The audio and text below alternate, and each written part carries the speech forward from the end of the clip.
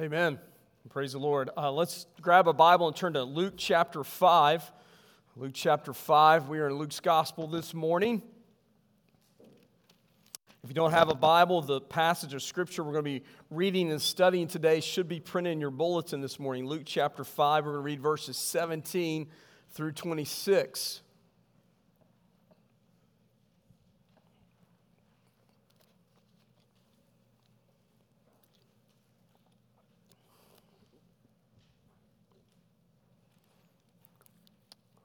Luke chapter 5, begin reading verse 17. Hear God's word this morning.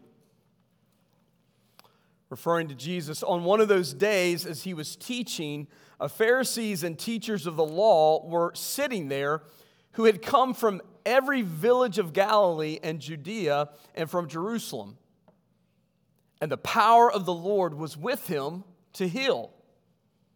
And behold, some men were bringing on a bed a man who was paralyzed, and they were seeking to bring him in and lay him before Jesus. But, finding no way to bring him in because of the crowd, they went up on the roof and let him down with his bed through the tiles into the midst before Jesus. And when he saw their faith, he said, "Man, your sins are forgiven you." And the scribes and the Pharisees began to question, saying, "Who is this who speaks blasphemies? Who can forgive sins but God alone?" And when Jesus perceived their thoughts, he answered them, "What do you question in your hearts? Which is easier, to say, 'Your sins are forgiven you,' or to say, 'Rise and walk'? But that you may know that the Son of Man has authority on earth to forgive sins, he said to the man who was paralyzed, 'I say to you, rise, pick up your bed, and go home.' And immediately he rose up before them and picked up what he had been lying on and went home, glorifying God. And amazement seized them all. And they glorified God and were filled with awe, saying, 'We have seen extraordinary things today.'" Let us pray. Heavenly Father, may your Holy Spirit come today and fill our hearts, our minds, and our lives with shock and awe because of who you are and what you've done and what you continue to do. It's in Jesus' name we pray. Amen. Our mateys, raise your flags and fire me cannons, because the Tampa Bay Buccaneers are world champions again. That commercial, that announcement reverberated throughout our area last Sunday night, well into Monday night. In case you didn't know, last Sunday, Tampa Bay hosted Super Bowl 55. The Tampa Bay Buccaneers were one of the two teams that made it to that Super Bowl. And the Tampa Bay Buccaneers won their second championship. Well, regardless of whether or not you like football or follow the NFL, there's a part to that storyline that I think all of us can appreciate. We all appreciate greatness. And the Tampa Bay Buccaneers got the greatest of all time quarterback, Tom Brady, to join them last year. It was Tom Brady's 10th Super Bowl appearance, and it was his 7th Super Bowl victory. Pretty impressive numbers. He's been in the league 20 years, so 50% of the time he makes it to the Super Bowl. And 70% of the time, he wins. He wins it all. You say, who cares? I don't care. But you know what? You can't appreciate how his mama felt. She's a cancer survivor. And I saw a little bit of a blurb with Tom Brady's mother prior to the Super Bowl. And do you know what she said? With a big smile on her face, as her smile could light up the room and the joy just exuded through her skin, she said, "This never gets old." Sounds like a mama, doesn't it? This never gets old. Seeing my son make it to the Super Bowl, this never gets old. Seeing my son win the Super Bowl, she said, this never gets old. You would think after 10 Super Bowl appearances that it might get old. What's the saying? Familiarity breeds contempt. Been there, done that. What does that have to do with me and you today?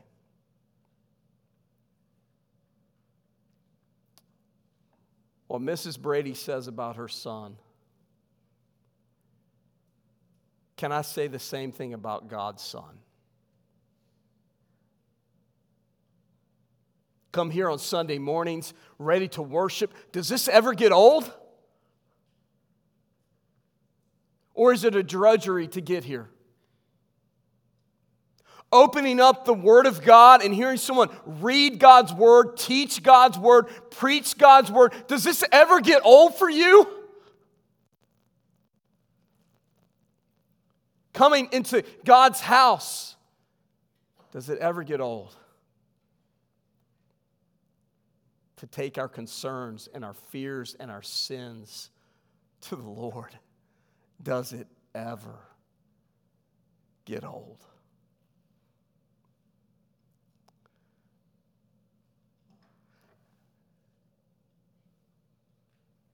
Sometimes for me, I wonder if coming to the pulpit is more of a duty than a delight.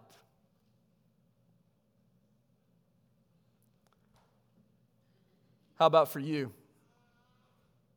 When you come here every Sunday morning, are you just excited to worship Jesus? I'm an early riser throughout the week, and I get up at the same time on Sunday morning that I get up Monday through Saturday, but there's something about Sunday that makes it far more difficult to get up on Sunday than all the other days. Why is it? It's a spiritual battle. This passage is rich with truth.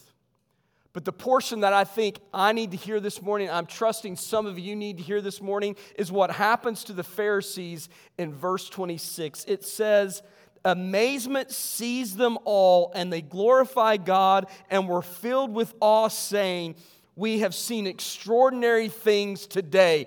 In other words, that day, it didn't get old. They were wowed by God's grace. They were wowed by God's power. Church, Christian, when is the last time you can say you were wowed by God's grace? When's the last time you could leave this sanctuary saying that you were wowed by the power of God and how He moved in you that day? The title of today's message is Shock and Awe. How many of you have ever heard that phrase, shock and awe, by a show of hands? Okay.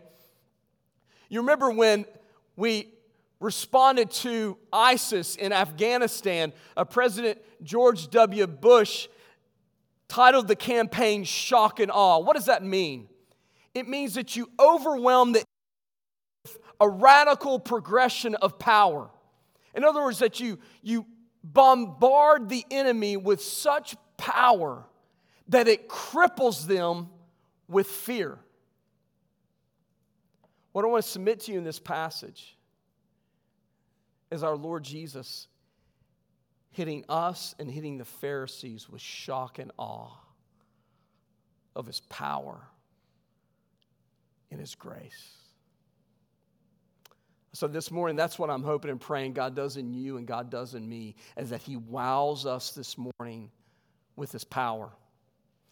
So really just have two ways that we should be wowed by God's powerful grace this morning. First is in the shock we see in this passage, and the second will be in the awe we see in the passage. What's the shock we see in this passage? We see the shock in verses 17 through 21. What's the shock? The shock is that Jesus can forgive you. The shock comes in verses 17 through 21, and that Jesus can forgive you. I want you to embrace and enjoy the scene. In verse 17, it says that Jesus was continuously teaching, and what's happened is that Jesus' following is beginning to grow. It says, on one of those days, as he was teaching, Pharisees and teachers of the law were sitting there who had come from every village of Galilee and Judea and from Jerusalem. In other words, Jesus was continuously teaching, and his following was continuing to grow, so much so that those who were experts of the law and experts of the interpretation of God's law wanted to hear what Jesus had to say. And then this little kind of sidebar comment is made at the end of verse 17 that's crucial to what's about ready to happen. It says, and the power of the Lord was with him to heal. We're given a little inside scoop in something that's about ready to happen that'll help us understand what Jesus is about to do. What happens next should be humorous to you. I don't want you to miss the humor of what happens in verses 18 through 19. There are these friends of a paralytic that decide they're going to bring their friend to Jesus so that Jesus can heal him.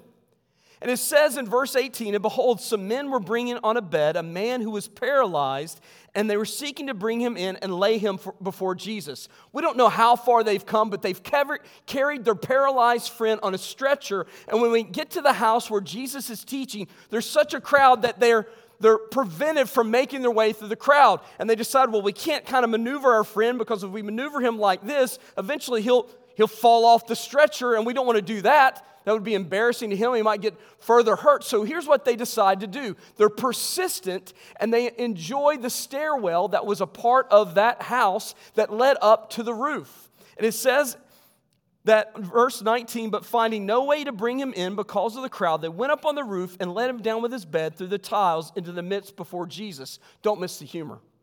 So they get there with their friend.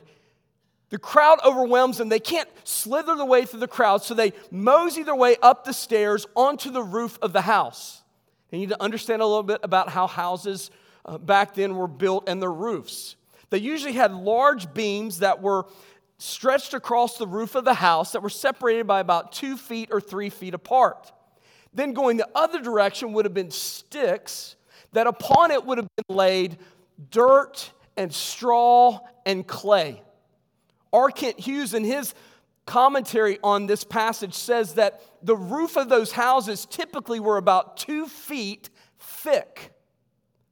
So that it was so thick that people could go up onto the house and sunbathe. Okay? Drink their coconut water, whatever they did back in the ancient Near East in that day. And what the men begin to do is they begin to claw at the roof and tear a hole through it.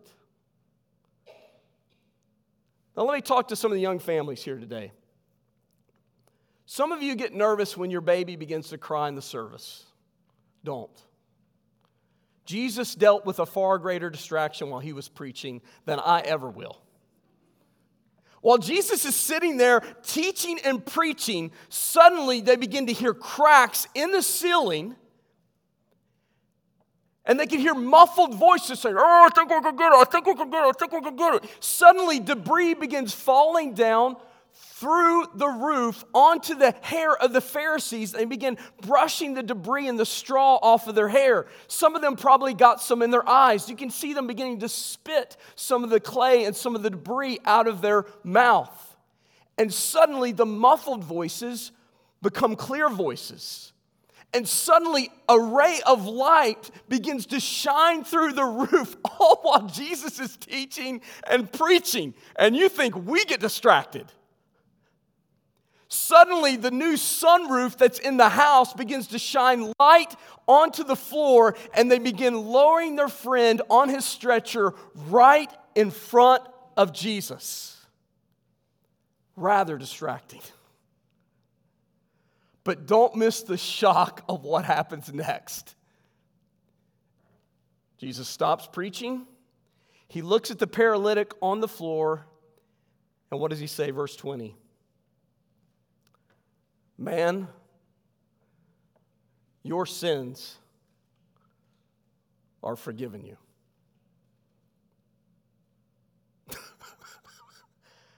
That's funny. Don't miss the humor. Are you missing the humor? This man's friends just carried him for miles, dug through a 2 feet thick roof, lowered him through the roof, and what does Jesus say? Your sins are forgiven you. Humana, humana. Those who were just kind of casual sitters there are thinking, sorry, Jesus, think you missed the memo. That's not why they came here today. It wasn't for his sins to be forgiven. It was for the fact that they were hoping and depending and trusting that you would heal him. And so those who were sitting there had to have been shocked. Can you imagine what the paralytic's as they were sitting upon the roof? What did Jesus just say? He's going to heal him, right? I hope. I just tore off every fingernail I have. I'm bleeding. The shock is that Jesus says your sins are forgiven. And then the Pharisees are shocked as well. It says there in verse 21, and the scribes and Pharisees began the question, saying, debating, who is this that speaks blasphemies? Who can forgive sins but God alone? And that's true. Only God can forgive our sins. And so Jesus is making a direct claim to divinity in this passage, in this moment. Don't miss it, Presbyterians. Jesus is intentionally provocative. I'll get some emails this week. I can't believe our pastor pretended like he was a pirate in the pulpit. I was intentionally provocative. Why? To get your attention. Because I assume you can't understand a single word I say unless I have your attention. And the same was true of Jesus that day. He was provocative. Man, your sins are forgiven you. What's the shock? That Jesus can forgive sins, that Jesus can forgive you. Reminds me of a conversation I had with an old man from Carolina one time. We were talking about our wives and talking about some of the healthy debates and even some unhealthy arguments we can have with our wives. Happy Valentine's Day, baby. So he was talking. He said, I don't like arguing with my wife. I said, why is that, sir? He said, every time I argue with that woman, she gets historical on me. And I thought, well, that's cute. He meant to say hysterical, right? Like she gets all angry and she starts flailing her arms and she starts screaming, ah! He said, no, I meant exactly what I said. She doesn't get hysterical. She gets historical. I said, what do you mean by historical? He said, she starts bringing up everything I've done and everything I've said for the last 25 years. Right? Isn't that the way we are, that we get historical when it comes to other people's sins? Friends, Satan can make us get historical on ourselves as he brings his poking accusation at us. And Satan will lie to us and say that we are the exception to God's grace. I want you to be wowed by the power of God's grace today, friends. Be shocked by the power of God's grace. Jesus can forgive you. Scholars debate about whether or not the man really needed his sins forgiven, the paralytic. There's no doubt that because of the fall of mankind that he was susceptible to that condition, and thus in that sense he needed sins removed and sins forgiven. But some suppose that perhaps Jesus was drilling to the root of that paralytic's problem, that the reason he was paralyzed was because of something he had done in the past. And friends, I don't know physically if that's true of you today, but I think that's spiritually true of all of us. That on our own we are dead in our transgressions and sins, that none of us comes to God, none of us seeks God on our own, but God demonstrates His own love for us in this, that while we were yet sinners, while we were still dead in our sins, God showed His love for us, proved His love for us in sending Christ to die on the cross for our sins. Friends, be wowed by the power of God's grace. Jesus can forgive you. Don't let Satan come with the deception that you're the exception to God's grace, because you're not. You're not that special, but you are that special that He would send His Son to die in your place. That's the shock of this passage, that Jesus can forgive you. Which leads us to the awe of the passage, which is that Jesus can change you. That's the awe moment of this passage, is that Jesus can change you.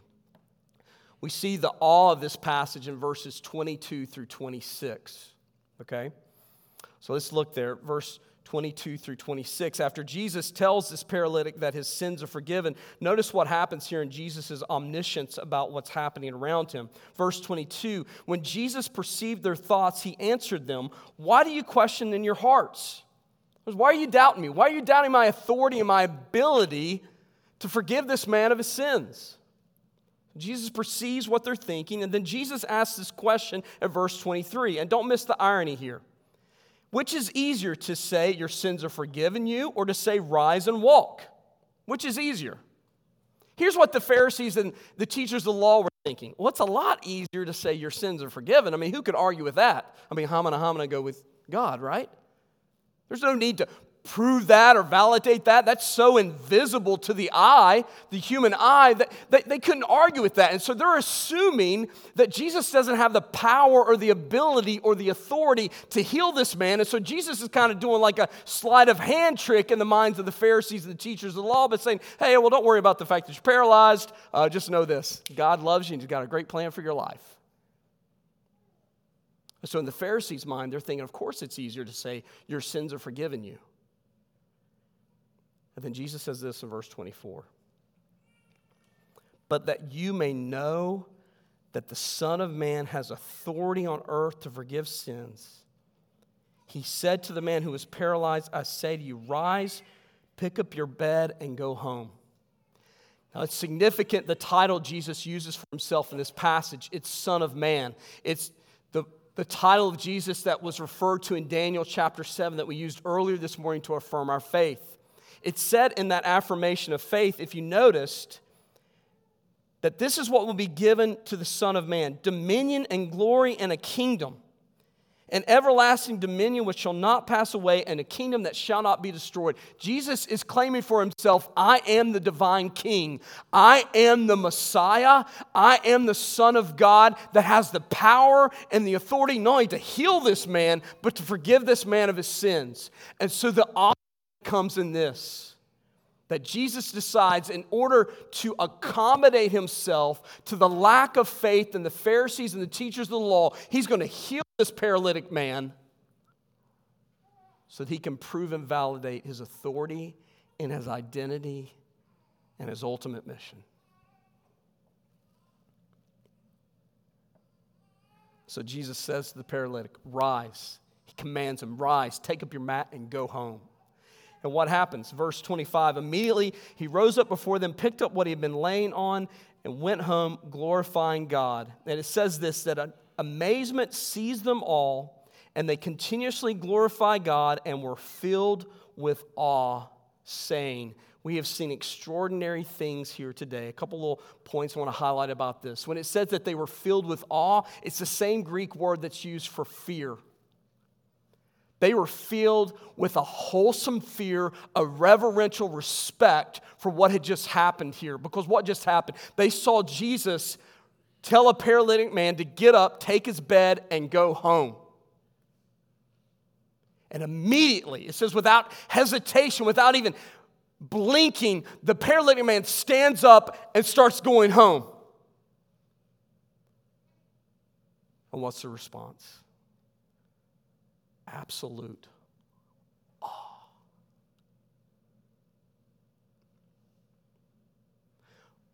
R. Kent Hughes says this: the paralytic that needed healed that day were the Pharisees and the teachers of the law. How about you?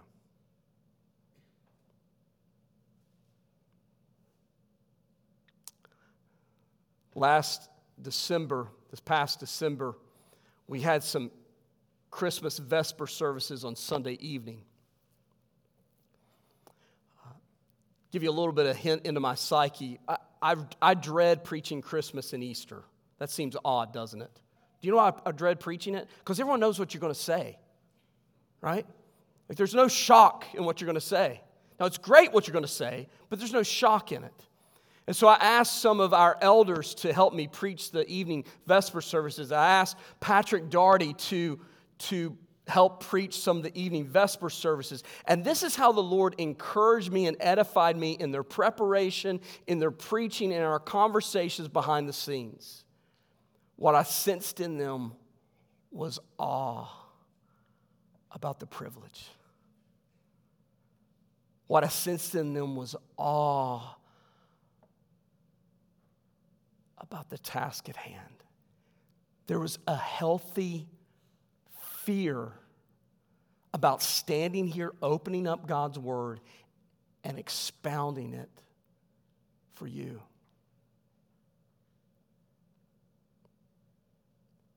And my soul was fed. Before they ever got to the pulpit, my soul was fed because I saw 3 men that God's Holy Spirit had changed and was continuing to change.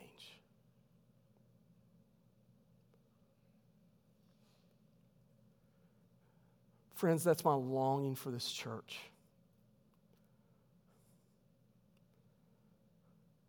I long to see us wowed by the power of God's grace.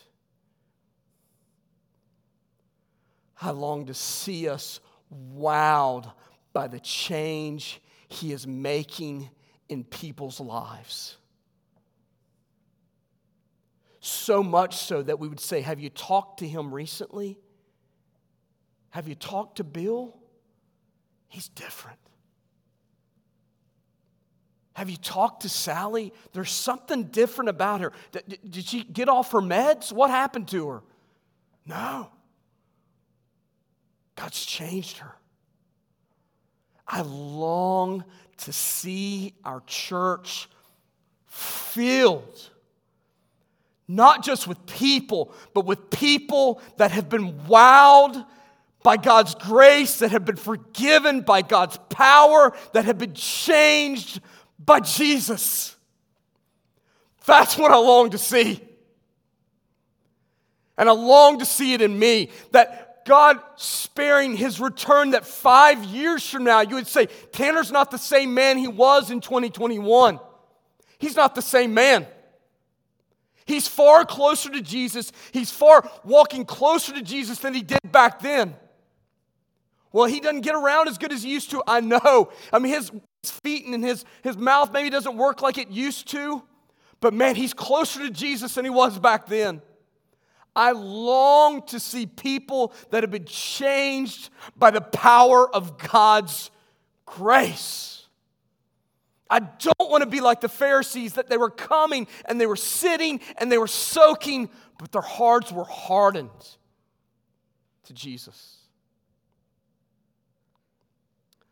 Louis Paulo tells a story about a woman by the name of Rosario. Louis was ministering in Peru. And there in Lima, he gathered a group of people in a stadium to hear him preach. Rosario was a woman not to be tangled with. She was a terrorist.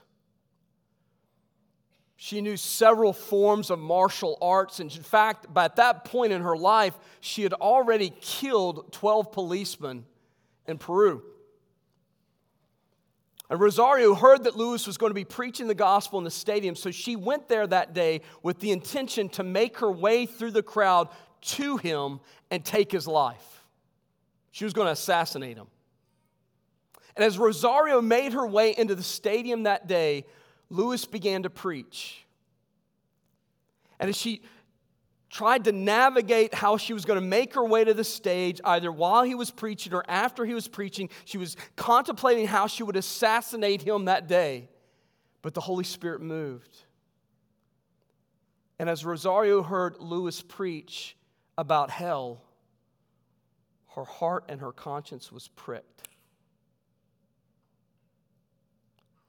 And what happened that day was that God saved Rosario, forgave her of her sins, and changed her heart that day. Luis had no clue what she was about to do that day. Fast forward 10 years later, Luis would meet Rosario.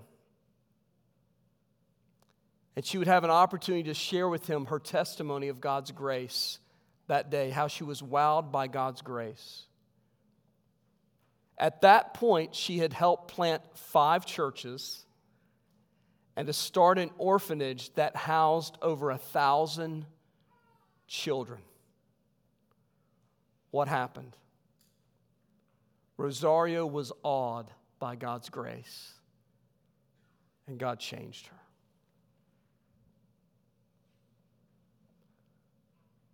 That's my prayer for myself today. And that's my prayer for you today. Is that God would shock you and awe you with the power of His grace.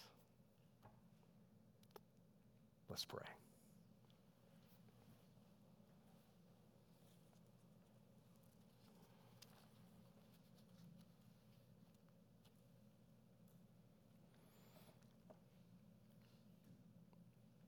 Glory be to you, God the Father, God the Son, and God the Holy Spirit.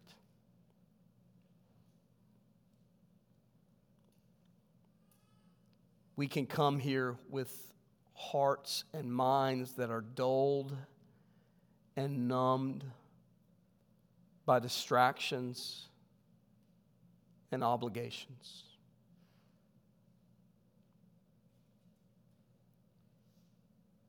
We come here many days with fainting hearts. I pray that to our fainting hearts that today you might impart your rich grace.